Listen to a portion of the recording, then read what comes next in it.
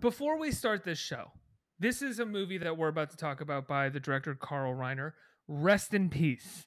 Rest in peace. Creator, great career, illustrious career, important illustrious career, whose son Rob Reiner also had an incredible career with some hits and misses. Same thing with Carl Reiner, got a few misses in there. But even with the hits, and using this movie as the prime example, has there ever been another pair of directors who fuck less than these two directors? They make movies about sex, but seem to have zero understanding of sex from top to bottom. Yes, or zero interest in portraying a sense of sexuality in any frame of the movie. Oh my god! So in this movie, Kirstie Alley fucks Sam Elliott to death, and during the sex scene in question, the sex that is so good that Sam Elliott literally his heart explodes and he dies. The things that they have Kirstie Alley saying, I can't even. There, she's going like, "Ooh, are you a jogger? Oh, what's that you're doing? Interesting. Whoa, okay, cowboy." She goes, "Ooh, Jiminy Christmas." I have that. Okay. Actually, is that such a pitch that I watched it with Catherine and she was like, "Oh, but they're not actually going to be having sex, right? They're going to be doing something else," because it just seems so ridiculous. But no, they are having sex. They are. It's so ridiculous, but also what she's saying is revoltingly unattractive. This is the other thing Catherine said to me after the sex scene. She said, "How did this fucking guy stay hard the whole time with her saying this kind of shit?" Yes, that's exactly what I was thinking the whole movie, because the whole scene, because I was cringing. I was like, "Oh God, stop saying that stuff! Stop, please! This is so disgusting! Stop!" And she's going, still fucking her. Yeah, I mean, he must have had. She's basically going like down in front. Ooh, Aruga. I mean, at that point, do you think he may have already been dead, and just had like a dead boner? Because he was wearing a condom, it was acting as some kind of cock ring, and it was like a dead man's boner. Because he's not making any noises there. It's all her. This is actually a theory that could explain this scene, because he literally makes no sounds in that shot that is like panning over their clothes in the hotel room, and she's saying like, "Dear Lord Santa Claus, my chimney's aflame." Like, he says absolutely nothing. Yeah, I mean, I thought she might actually be having sex with a dead body. That could be true. And they do actually later in the movie raise the possibility that he was dead at least part of the time. Because Kirstie Alley says, "Oh, he died after I had sex with him." And she goes, "I hope it was after." Oh. So right. I'm just saying the movie leaves open that possibility. It seems pretty clear to me that the only way a person could maintain an erection with someone saying the things that she was saying in that scene, you'd have to be dead with an erection still hanging on. Oh my Aunt Jemima. Oh, whoa, sweet. Oh, jeez. This is delightful. Oh my God, you are truly gifted. What is that you're doing? Oh, that's good. That's very good. Yaba. Oh, this is very pleasurable. Oh, indigo and Vita. Oh my, yes. Are you a jogger? I can't take any more. Oh God. Whoa. Oh Jesus. Just take me. This is so. I can't take it anymore. Yes, I can. Just give it to me. Okay. Oh God. Rock and roll.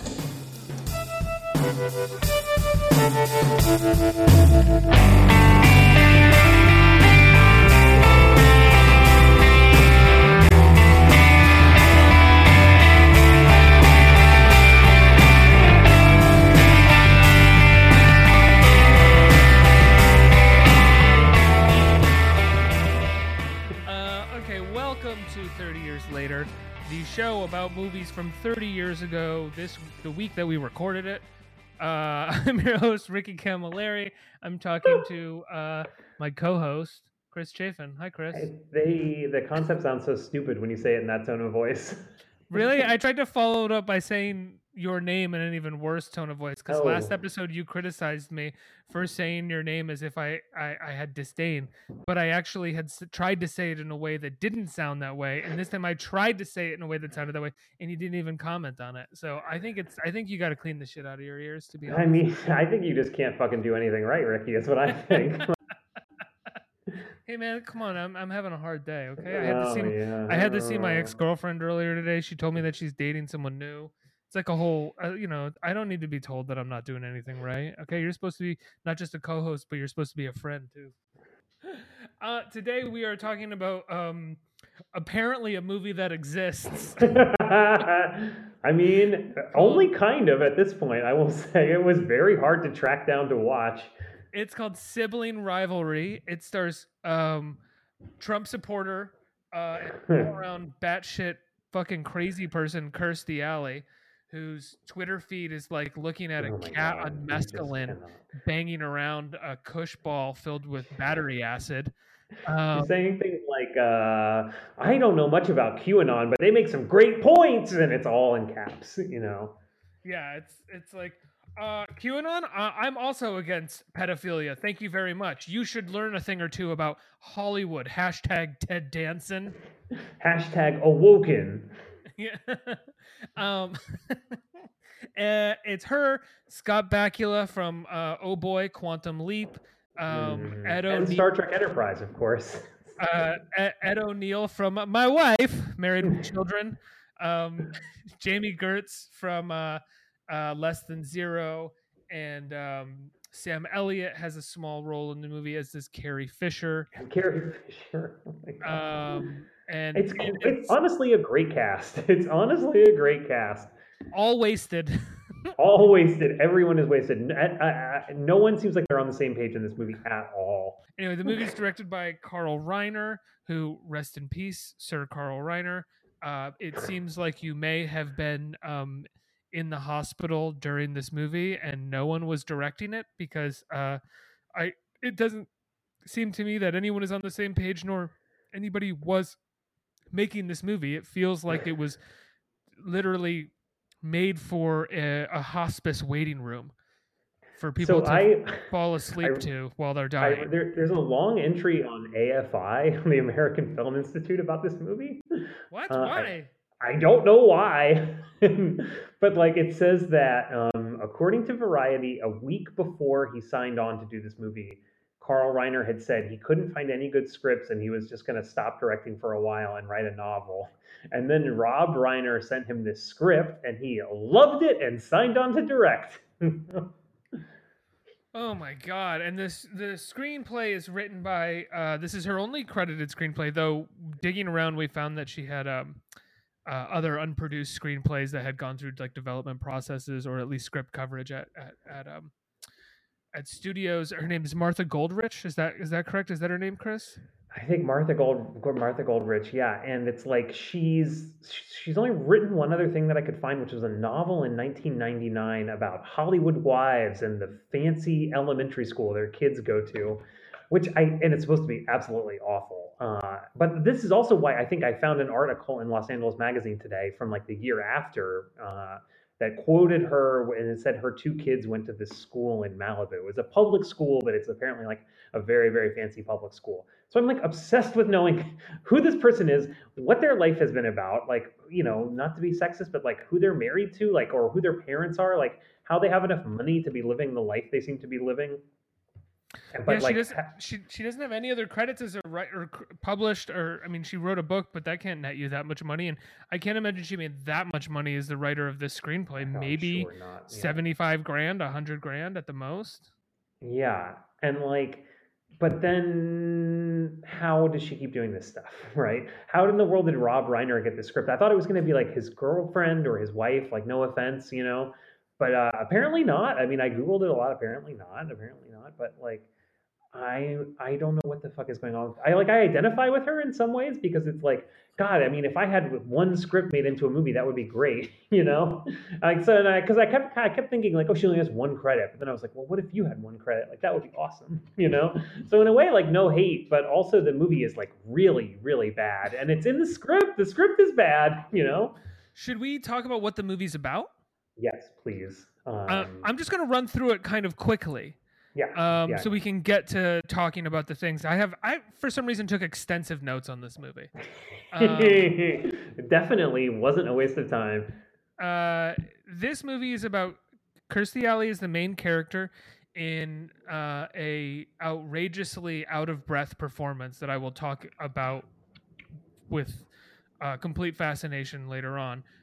She's the wife of Scott Bakula, who is a doctor in a family of doctors who are all very type A and very busy and have no time for Kirstie Alley and very much take advantage of her and kind of think very little of her. And She's her, basically their slave. They're always going like, "Give me a cup of coffee, make it quick. I got 2 colonoscopies at 9 a.m." and then they're like, and then she comes with the coffee, and they're like, too late, gotta go. And she has a sister played by Jamie Gertz, who's like, you know, for some reason has this weird Brooklyn accent. Yeah, right. I mean, Jamie Gertz is from Chicago, so maybe it's a Chicago accent, but nobody else has it.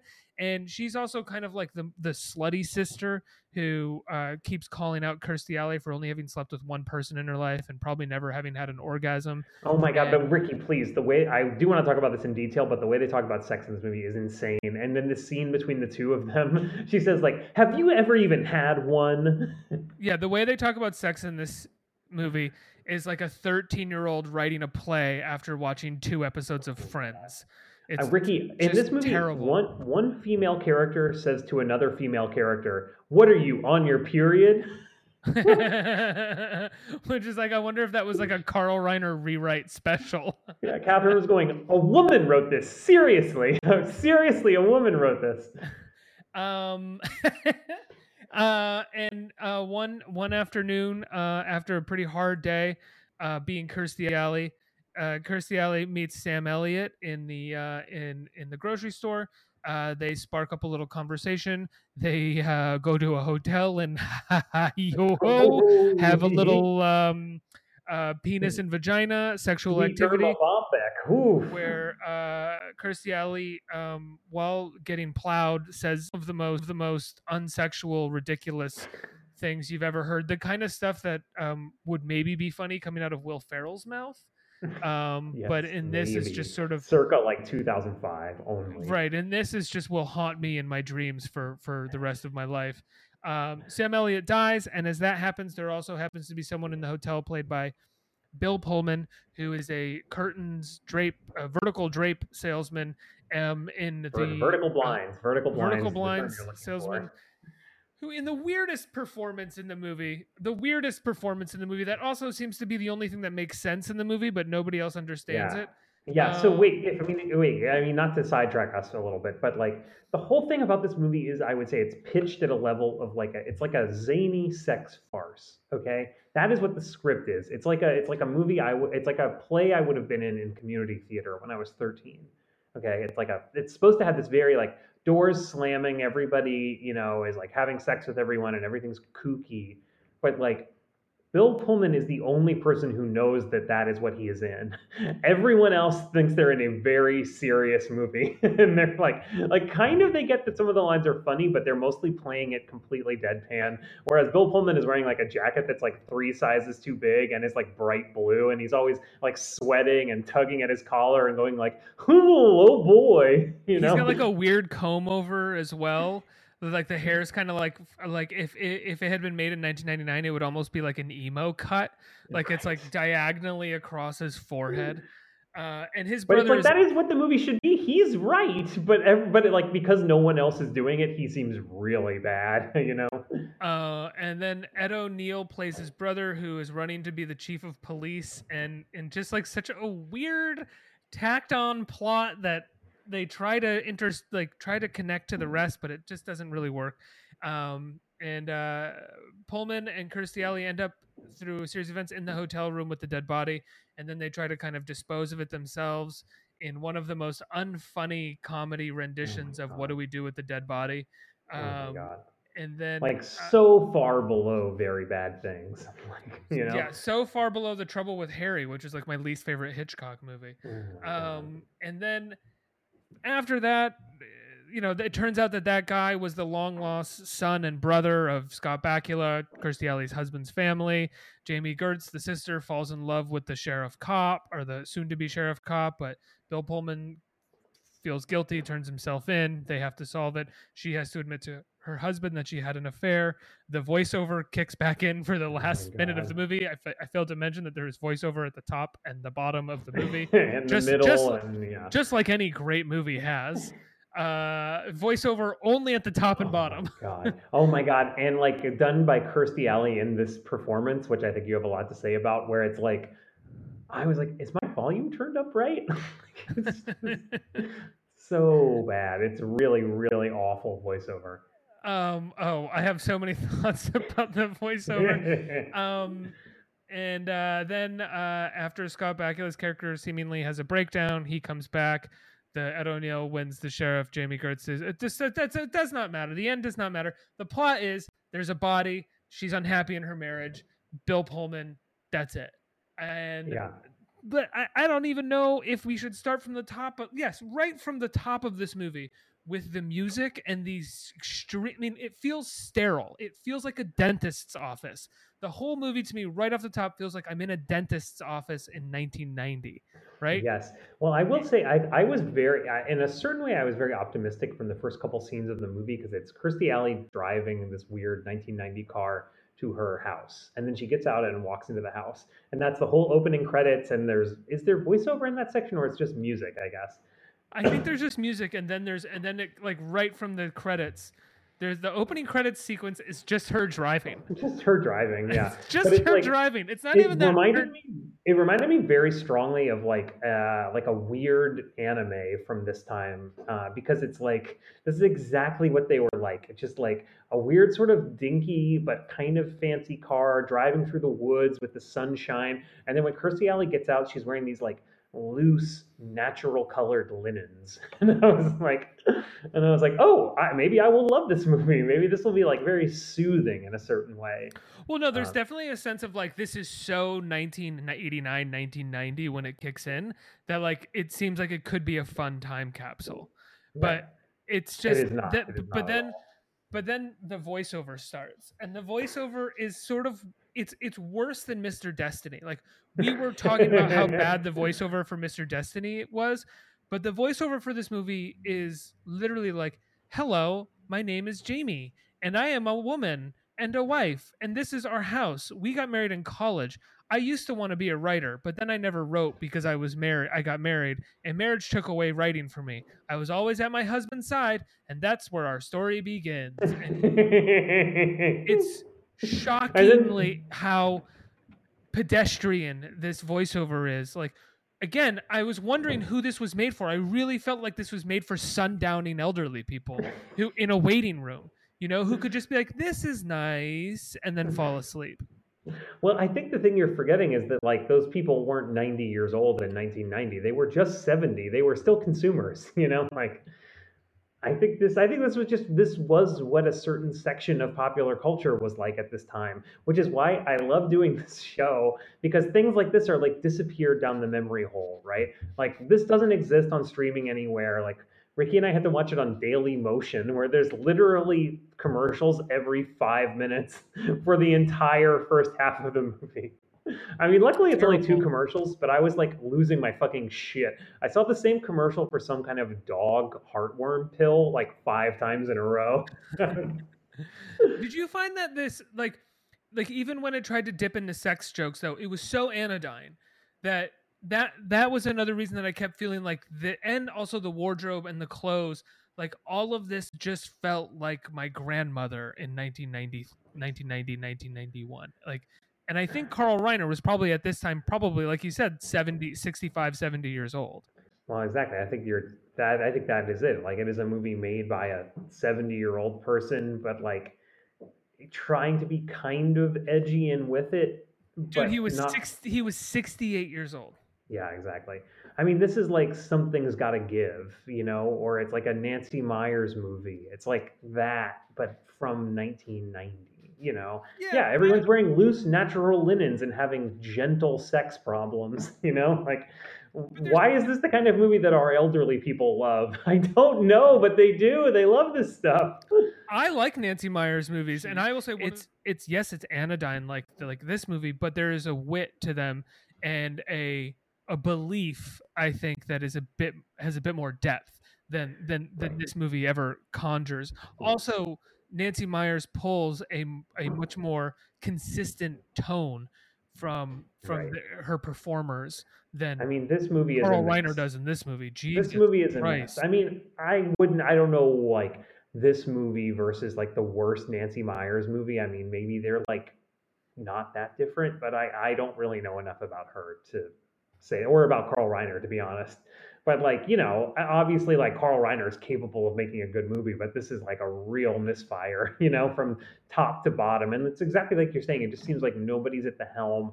Nobody's telling the actors to like what the kind of movie is that they're in, They seem to just be left to their own devices. And it's pretty rude, honestly, to the actors, because every one of them is different.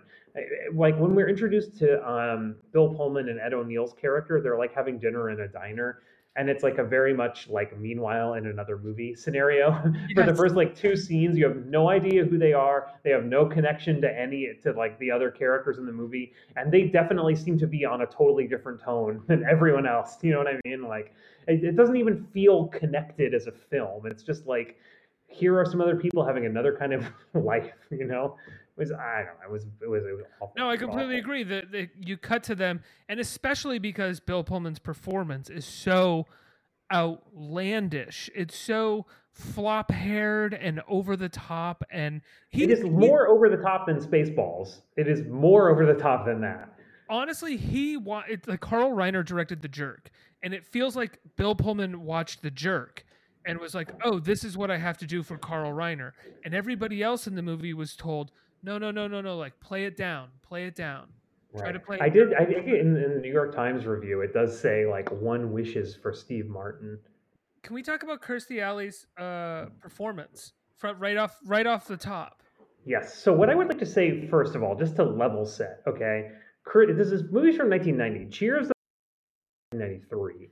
This is after the first Look Who's Talking, but before Look Who's Talking 2.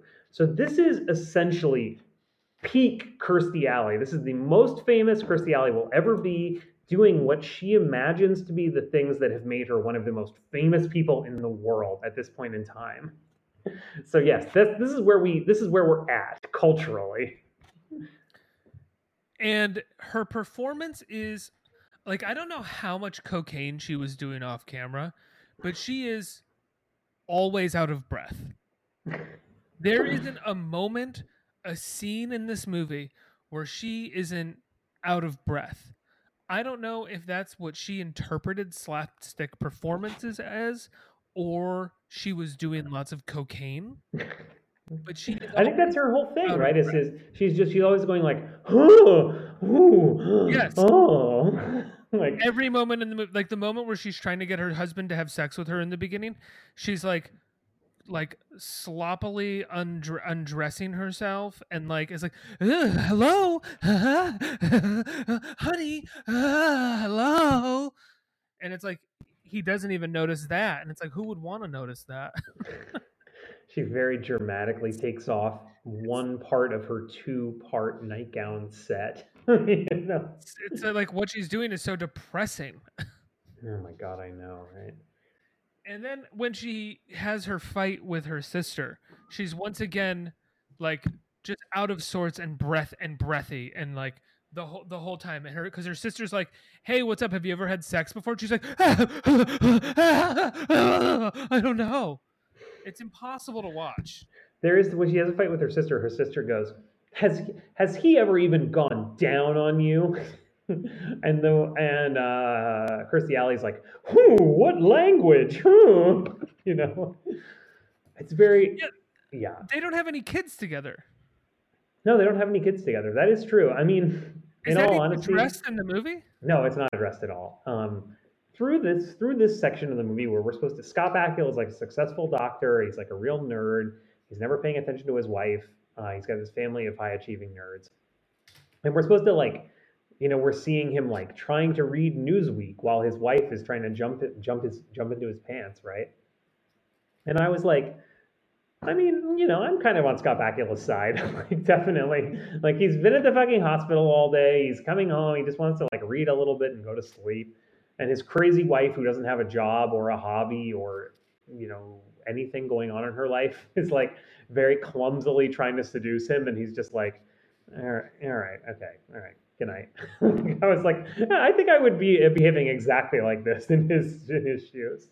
There are a number of moments in the movie where he could be more attentive. Like I think the breakfast scenes where she's like running around trying to cook breakfast for everybody, which was also like such an over the top, unbelievable performance on her part. Like, does anyone want coffee? The kitchen. Like you're supposed to believe that she does this every day, but she's behaving as if she's never like the kitchen is attacking her. Yet she's still like she's behaving like she's like it's an American Ninja Warrior obstacle course in order to make coffee for people. Like, whereas in fact, she is a rich stay-at-home wife.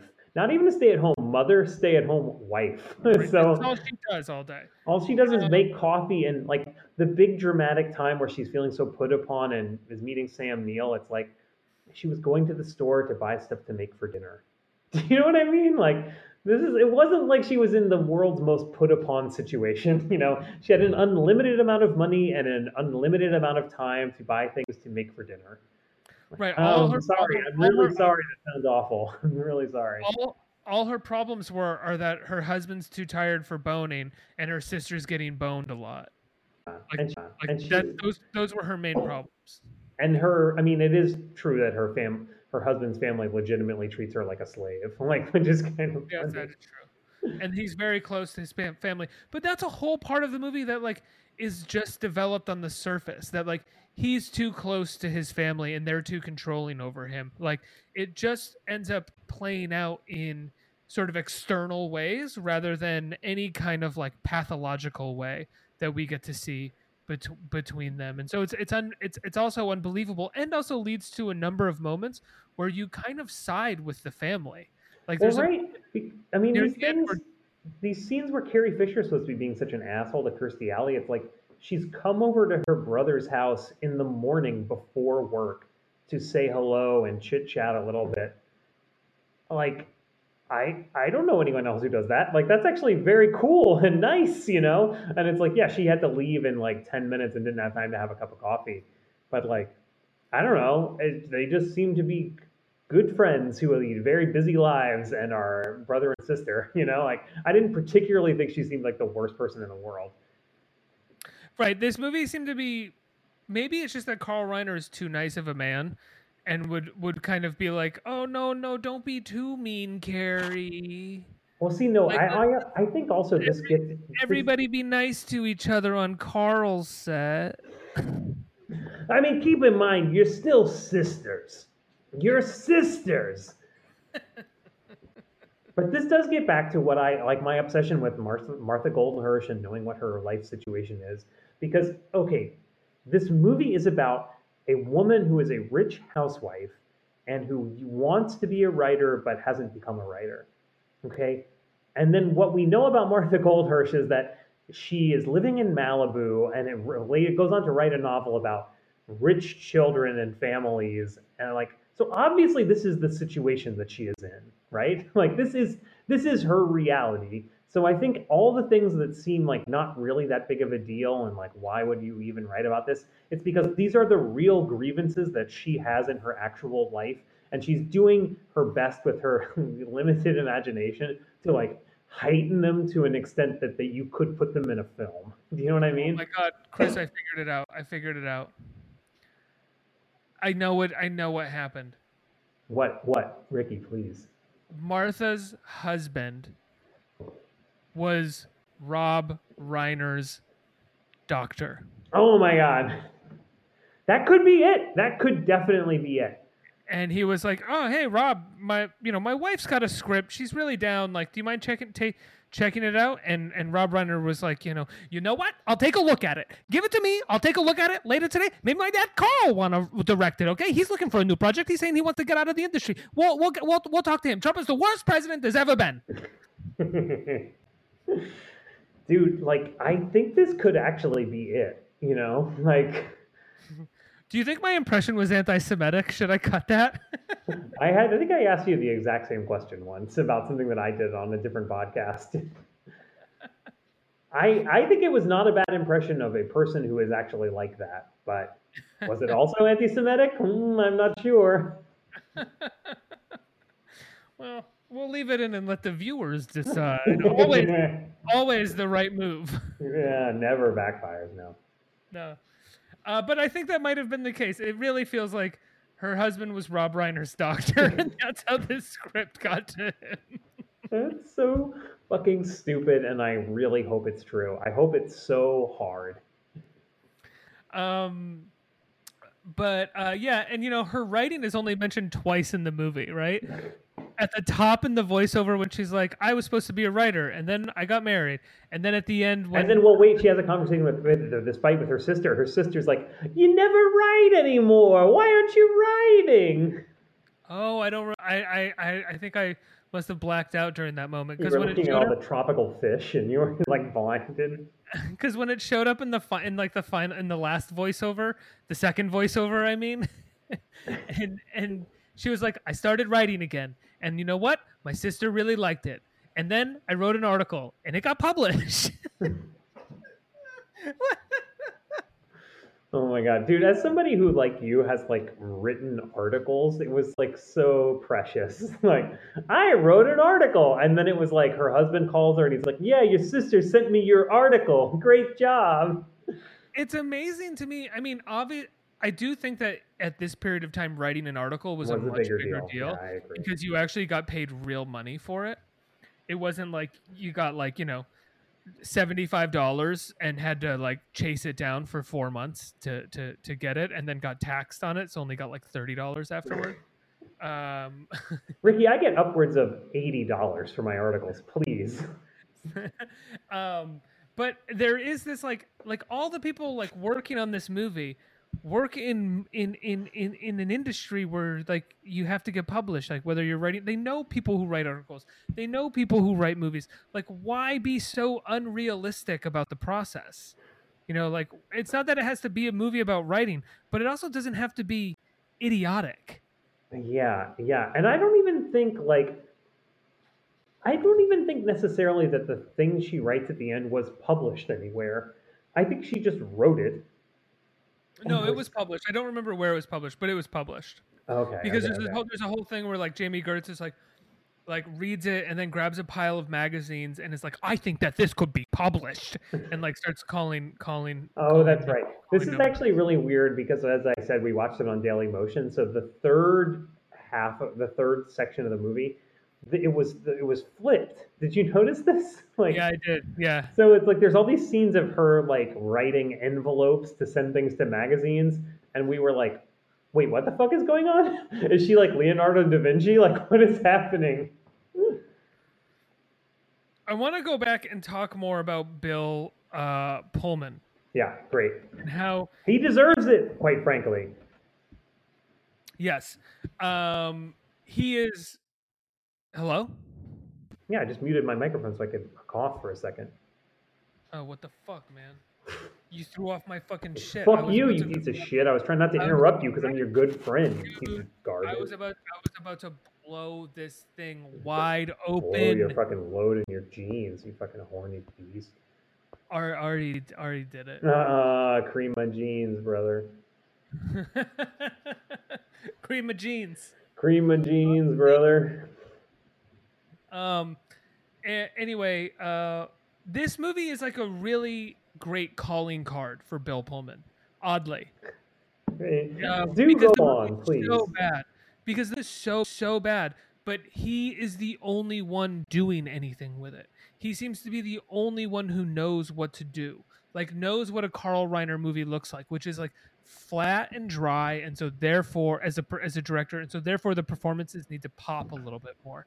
And so therefore he's like kind of like all over the place, and he's a vertical drape salesman, so he like is supposed to be disheveled and a fool, and he actually creates a character. Nobody else really creates any kind of character. Yeah, he seems to have like a discernible motivation and some kind of like consistent worldview. And also, they just give him a bunch of time to like be zany. Although I have to say, his like, so his big physical comedy scene is installing the vertical blinds, right? And this, he's snuck into a hotel room and he's going to install the vertical blinds. And it doesn't really work. It's not really very funny. And I didn't even really understand. Like, I understood that he had hit the Sam Elliott on the head, but I was like, it didn't really read like he had murdered him. Do you know what I mean? Like, I didn't think he quite got the physicality right of all this stuff. I think some of his other stuff is good. Like, his scene with Ed O'Neill is pretty good, and even his scene with his boss is like pretty good. Where he's being like, who is it? Like Mort from The Simpsons, that guy, like Jack Lemmon from Glengarry Glen Ross. Like he's giving off that energy like very strongly. So that stuff is good, but his like when he really has like a moment to like do his physical comedy, it's like they just kind of hang him out to dry. It's like they just have the camera on him static while he's doing this. And it's not that great. It's not that great. Well, they hang everybody out to dry in this movie. And did you ever feel like Kirstie Alley specifically was shot separately from other performers in the movie? Honestly, it didn't occur to me, but I would believe anything about this movie. It There's seems to be there like stapled together barely. there are so many soft focus or like really shallow depth of field close-ups of her in scenes where it it feels as if she could have been shot at any point, and honestly her eye line barely matches with the other actor. Well, this is what I Like was saying I don't too even mean to about. get like technical about continuity here. I just mean like there are moments where you feel like, oh, this she's not in a scene with anybody. I mean, it totally could be true. I mean, this is what I was saying before. Like, this is an artifact of the moment where Kirstie Alley was the most famous person in America. Like, she could have asked for anything she wanted and they would have done it. It was like a big deal to have Kirstie Alley in your romantic comedy. And it seems to have been totally squandered. And we made it an absolutely, absolutely awful movie. Like, everyone hated this movie, like, so much. Which I think it was like you were saying, it was on one of Roger Ebert's worst movies of the year, right? Oh yeah, that's right. So this movie and last week's movie, the Night of the Living Dead remake, those were both on the worst movies of the year on Siskel and Ebert for 1990. I'm looking at a clip of him. Here is a comedy so lifeless and mechanical that the main diversion is in watching the way the pieces go together. But that's like even nice. I was reading the Washington Post review. It was like scathing. And now I can't find the screenshot that I found.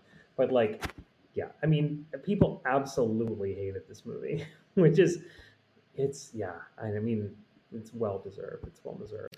I honestly get hating this movie. I could understand someone saying, "Why would you hate this movie? Like, it's not a big deal. It's just like this little movie. It doesn't mean anything." But there is something about it that is such a cloying disaster, and it really starts with Kirstie Alley's performance and Carl Reiner's.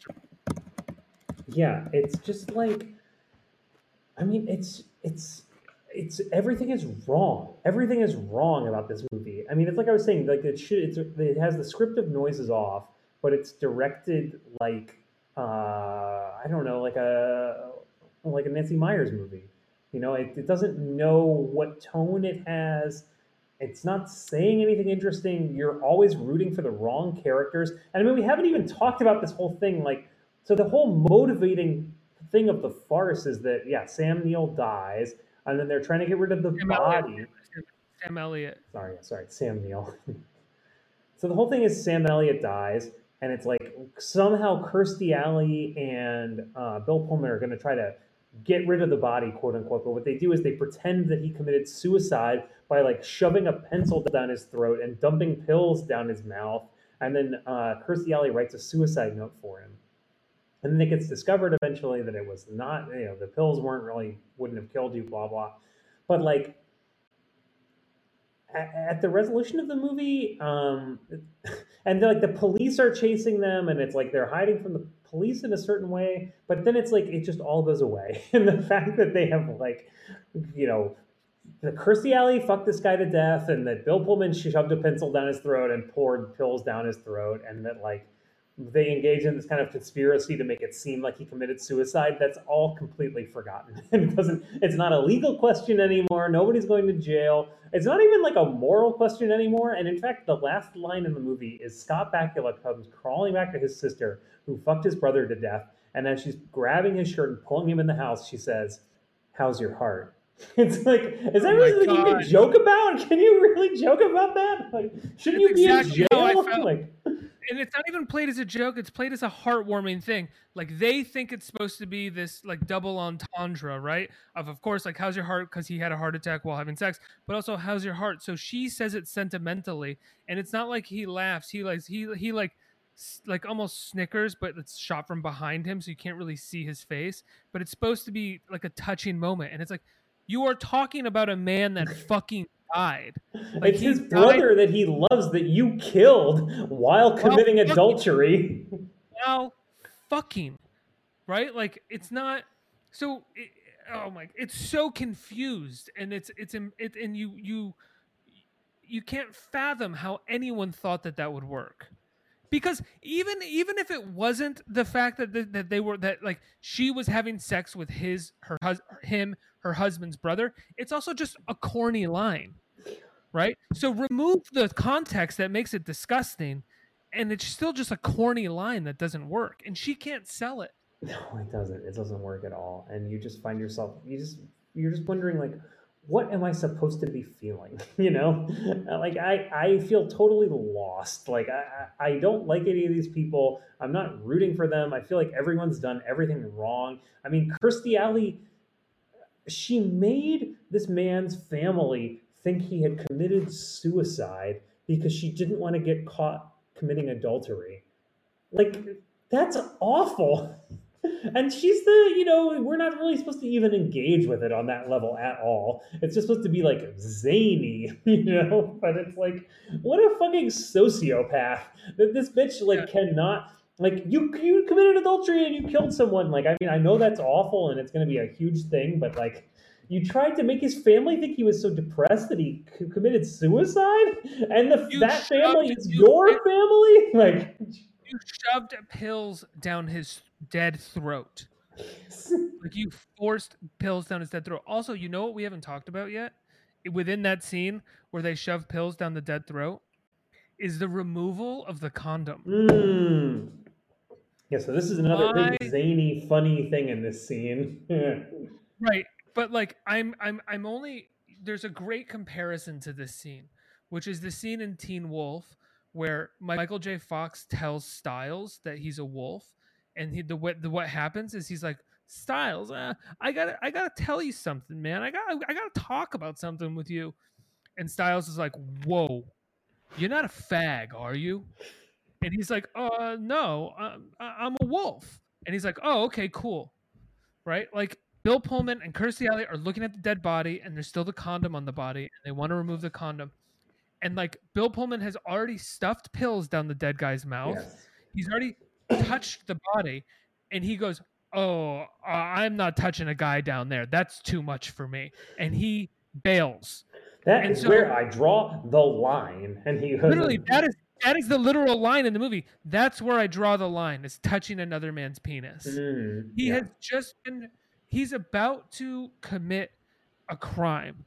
I mean, he's already He's already committed a. committed a crime. He's Yeah. shoved pills down a dead man's body. But And he where thinks he draws thinks the that he line? has murdered him also. He, because of this zany situation, he hit the body in the head with a curtain rod and thinks he killed him, and Kirstie Alley doesn't correct him and well, allows him to think that, and in fact never in the course of the movie corrects him directly.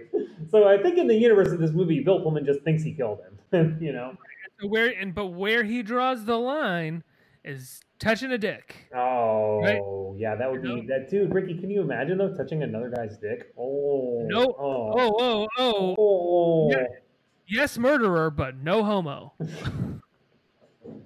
And then Kirstie Alley does it in another moment of like weird performance that's shot from an angle that's not funny, and you're just like, why wouldn't you get a close up of her face doing this here? Like, did you only have a couple hours to shoot this? Like, she is shot from like 5-6 feet away, overhead, from behind, And she's and she like not really like, doesn't really even look like she's doing it. And I guess the joke is supposed to be that she's like trying to distract herself. But as the viewer of the film, logistically, I was like, is she even doing it right now? It doesn't really seem like she's doing it. yeah, she's like, oh my god, she's like, oh my god, okay, I got it, whatever, I got it, and that's it. And then you like I don't know if you can actually see her hands, but you don't like. I go. She has a thing, a trash can. She throws it away. Okay, yeah, right. I was gonna say you don't even see her throw it away, but I guess that is not true. You do see her throw it away, but it's like not really. You know what I mean? And if this movie was from 2000, there would be like a big drippy condom that she was holding, Oh, and it would get like there'd be- stuck to Bill Pullman's face, and then that would be like 15 minutes of the movie. You know?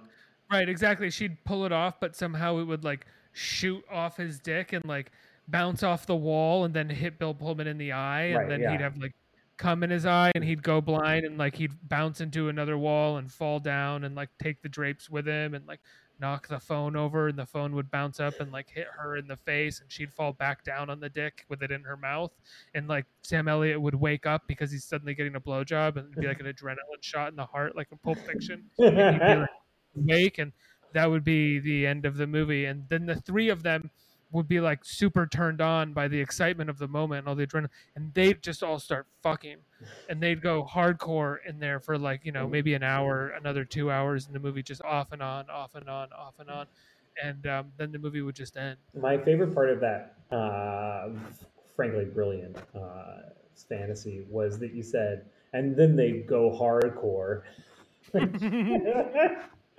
Also, we got the same 13-year-old that wrote the fucking sibling rivalry script to do our punch ups. Like, then they totally do hardcore on each other. They're all giving each other hand jobs. They're all going hardcore. It's going to be hardcore. They're all going hardcore on each other. Dude, they're all doing hardcore on each other. It's pretty awesome. Did you feel like sometimes the performances in this movie, Bill Pullman included, who we have praised, but only because it's within the context of this movie, did you feel like the performances of this movie were like on the level when we do like intentional bad impressions of over the top performances? Yes. Yes, 100%. It was Like we make a joke about something and we're like, ooh, I dropped the condom, I don't know what to do. But like that was actually well, that would be what if they John were doing. Travolta was in the movie, but yeah, definitely, it is all at that level. It's very lazy. Nobody, I think they just shot it in like two different houses in LA, and they don't really seem to be that concerned about like what they're doing or how it's gonna play, or making a good movie or like doing a good job. They're just kind of like hanging out. That's true. It's like the hotel and the two houses, and that's it. Yeah. I mean, it is. It's like a play. It's like a play. The scene in the movie where like all the family is together and Kirsty has to like confess that she had an affair to Scott Bakula, right? And he punches the window in the house and gets like kind of violent. Yet, like nobody but him is playing it that way. It's once again so strange. Like he is trying. He is an actor. Is like, God, I really feel like for what's going to happen to my character in the next scenes of this movie, where I'm going to go off the deep end and I'm going to leave the family and I'm going to come back with a beard and have my own like sort of like walkabout because of this. I need to really be brokenhearted in this scene, but the movie has no interest in doing anything with that or no idea what to do with that. And then before he does that, or even during while he's doing that, his family is badgering him to like leave her or like get him out of there. And we've kind of never seen the family really even do this before. Yeah, right. They're just going like, we always knew she was trash. And But this woman who's done nothing but wait on them hand and foot. yeah, right, exactly. But I mean, we do sort of have gotten the impression they barely think she's a human being because like all she is like when they have a family gathering, it's her job to cook for them, not to attend the family gathering. You know what I mean? Like it's like she is obviously trash from what they think. But Yeah, but maybe she is. I mean, from what we see in the film, yes, she is trash. She does fuck a dead body. She does fuck a dead body and loves it. She fucking Loves loves it. it. She loves it so much. She's like, Jerry Jiminy Christmas. Wait, it actually has in the Washington Post review some of the like actual things that they say. It says, "Oh, ooh, this is delightful. Oh, Inagata Davida. Oh Oh my, God. Oh God. Rock and roll." oh my god, she says Inacata de Those Vida. are the actual lines in this movie. You know, I don't like to sound like a misogynist. I mean, first of all, you do, but yeah, go ahead. Oh, oh yeah, that's for you to say. Or like someone who would be who wouldn't be listening to his sexual partner. But if I was in bed with a woman and she sincerely, earnestly said "Inacata de vida," I don't think I would be able to continue. It's not even a think. I know I wouldn't be able to continue. "Inacata de vida" or rock and roll. I would be like, I'd be like, who am I in bed with right now? I What's think happening? I think if someone said rock and roll in bed, I could let that slide. Like if it was a really hot girl and we were mid coitus and she went, "Oh, rock and roll." I wouldn't think it was good, but I would be like, whatever. I can let that slide. Honestly, if she said rock and roll, like as we were about to hook up, the way that the pop star from Empire Records says rock and roll when he thinks that Liv Tyler's going to give him a blowjob. Yes. What's that character's name? Oh, I forget. I think we have already talked about this on this show somehow. We have. But anyway, he goes rock and roll. If I was about to hook up with a girl and she did that and she was like rock and roll, I would get into it. If we were mid coitus and she was like rock and roll, I would kind of be like, I don't understand. Am I like having sex with someone in an Aaron Sorkin movie right now? What's happening? Rock and roll. Like Inacata de Vida? Is this a sex scene in the trial of the Chicago Seven? Inagata Devita. Well, see, Ricky, Yeah. what's funny is it's funny because these are odd things to say if you were experiencing lovemaking with someone. They are sort of self-conscious and a little bit weird to say. So it makes for a very funny scene. This is what I think you're not getting. Oh my god, so funny. The last thing before we get into the our usual questions. The last thing before we get into our usual questions, did you feel like Kirstie Alley's voiceover in the last portion of the movie was read while she was on barbiturates or was Yes. like totally asleep? Yes. Like literally in PJs, did not give a fuck, had maybe already seen a cut of the movie and hated it or something, or was told that it's not working out. And is like, yeah, so then my sister came over and read my script. She really liked one of my scripts and they wrote it. And then also my husband came over and, Yeah, this is probably like the fifth time they brought her in for ADR because they keep like changing what the voiceover is supposed to be and like trying to insert things to make the movie like make some kind of sense. Like it's strangely lazy sounding. it's almost this is what I was saying at the beginning. I was like, it sounds like something you have never heard on film before because it's so little effort is going into like the way that she's doing these line readings. It's like, and then I read a script, and then I read a story, and my sister said she loved it, and then it got published, and it was great, and I love to do writing. And I love to do writing. And then I read a script and I was just It's very Brando-esque. Yeah, exactly. yeah, she's doing Brando at the end. She's like, my husband left me. Look, and then Have he you left the family, and he left me, and have you then ever seen I have you was ever seen living in the same house for some reason, even though I don't have any discernible source of income. have you ever seen a snail walk on the edge of a straight razor? There's a butter. It make me call me pig. I want to call you pig. And put the butter on your butt. Okay, Chris, what was your favorite part of the movie? Hey, Ricky. Well, there were so many highs. It's really hard to pick a favorite. But if I had to pick a favorite part of the movie, it would have to be. So we've been talking a lot about the scene where Bill Pullman and Kirstie Alley are in the hotel room with the body of Sam Neill, and they're taking the condom off and they're shoving pills down his throat. But what we have not mentioned up to this point is that in this scene with them is not Sam Elliott, who has died. It is the world's craziest looking fake Sam Elliott head. This prosthetic head with a prosthetic mustache on it that is sticking off his body in the world's most unnatural way. It's very much looks like they glued cat fur to a mannequin head, which I may be what happened. So, and that this head is in a solid 10 to 15 minutes of the movie, maybe 20. And that was definitely my favorite part of the movie was the Sam Neill skull.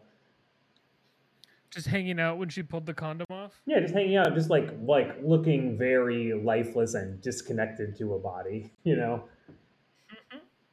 Um, I think my favorite part of the movie was Bill Pullman's "Go for Broke" performance. Yeah, I mean, he is really going for it, and he's really putting himself out on a limb and like opening himself up to looking ridiculous, which he does. They actually in that Washington Post interview I was reading you, they're very mean about Bill Pullman. It says Bill, it says Bill bad timing Pullman, who is to comedy what an earthquake is to a rising souffle. Oh, that's not very nice. No, it's not really nice at all. Rita Kempley, Washington Post staff writer, very rude. But I think there's something so it doesn't really work, and I don't think it's just the movie's fault that it doesn't work, but there is something watchable, can't take your eyes off of his performance, where the rest of the movie you can very easily take your eyes Oh off of. yeah.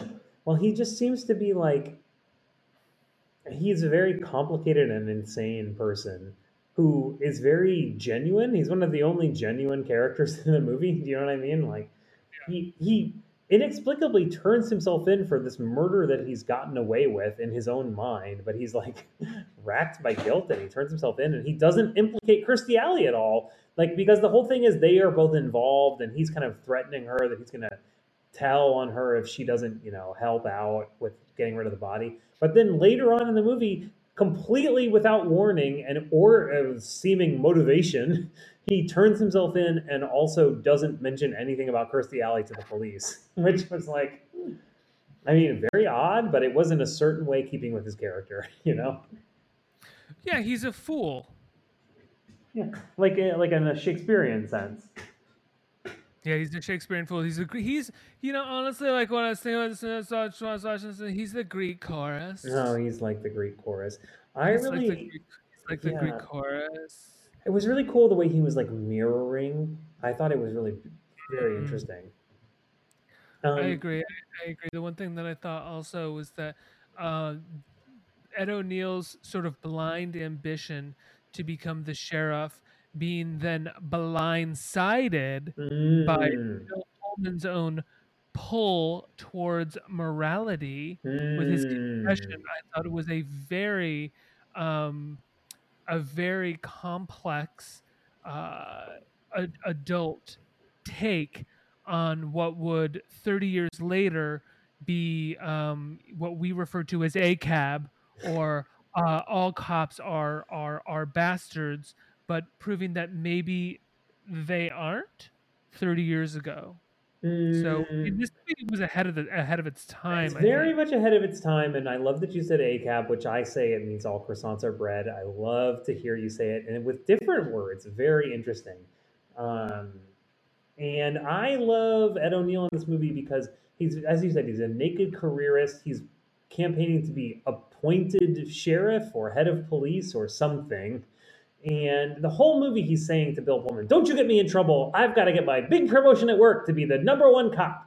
But then when Bill Pullman is really actually in trouble and he says, "Hey, bro, I'm in jail because I murdered someone," Ed O'Neill stands up from the very comely fish saleswoman that he has been courting, and he says, "Look, I don't care what he did. He's my brother, and I gotta help him out." And then apparently he engaged in some kind of high level corruption where his brother, who theoretically confessed to murder, is let off the hook. And I thought that was beautiful. I really did think that was beautiful. But wasn't it weird though that like his everything that we saw prior to that moment wasn't that different than that moment? Like when we're introduced to him, he's helping his brother. Yeah, he's helping his brother the entire time. But he's also And kind of saying, but like, he's not a dick about it either. He's like, "Hey, I'm running for office, so like, please don't get into too much trouble. Like, I am running for office," yeah, the which is like a first thing that totally he normal does thing is to he's ask. like, the first thing that he does is Bill Pullman is like, I'm behind on my rent, so I'm gonna, go give him a partial payment soon. And Ed O'Neill goes, "Look, I'll give you all the money. Don't worry about it. You're my brother, and I love you." you know? Right. So like, why is it such a huge change for his character to do that when his brother goes to jail? It's not like it wasn't like he was hiding his brother before that. It wasn't like he was doing anything that was like that different than being a loving, helpful brother. Like the night that his brother goes to jail, he was supposed to come over for dinner with his girlfriend that he wanted to introduce Well, his brother to. his first real date with this hot fish sales lady he met on an official murder investigation. It Yeah, was who like, the next day shows up at her sister's house and it's like her sister's like, "Wow, you really love this guy." And I was like I jumped out of my seat and I was kind of like, "It's been a day.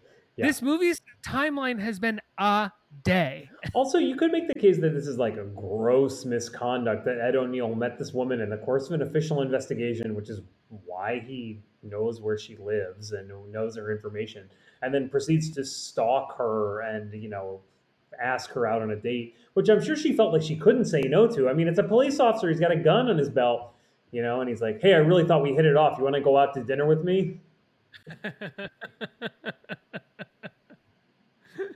Come on, why not? You're a girl, I'm a guy. Let's go. Come on, we're both single. What are you, some kind of lesbo?